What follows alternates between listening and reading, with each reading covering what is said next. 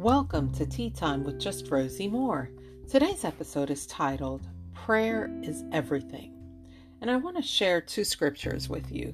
Proverbs 15:8 says, "The Lord detests the sacrifice of the wicked, but the prayer of the upright pleases him."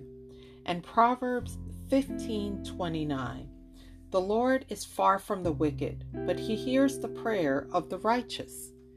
When we pray, we have that one-on-one moment with God where we can share what's on our mind. Some people say it's one way because they can't hear God, but it's actually two-way. The Lord will use any means through scripture, through another person, or through a circumstance to respond to our prayer. And you might say, but why doesn't God answer all prayers? The answer to that is pretty simple, even if we don't want to really accept it, but God knows what's best for us. And believe me, He will not give you anything He doesn't feel is for you.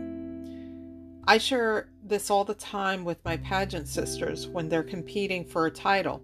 I share my heartfelt prayer and I let them know that although we want someone to win a pageant, there is only one winner. But we are all winners the day we walked on that stage. And I share with them that their work that they're doing is amazing. They couldn't have gotten this far without the work that they're doing in the community to serve others. And I encourage them and say to them, don't let 5 or 6 strangers that you've never met before make the destiny for what you're doing. If you win, that's wonderful. But if you don't let that make your whole life and say, I'm never going to do this again.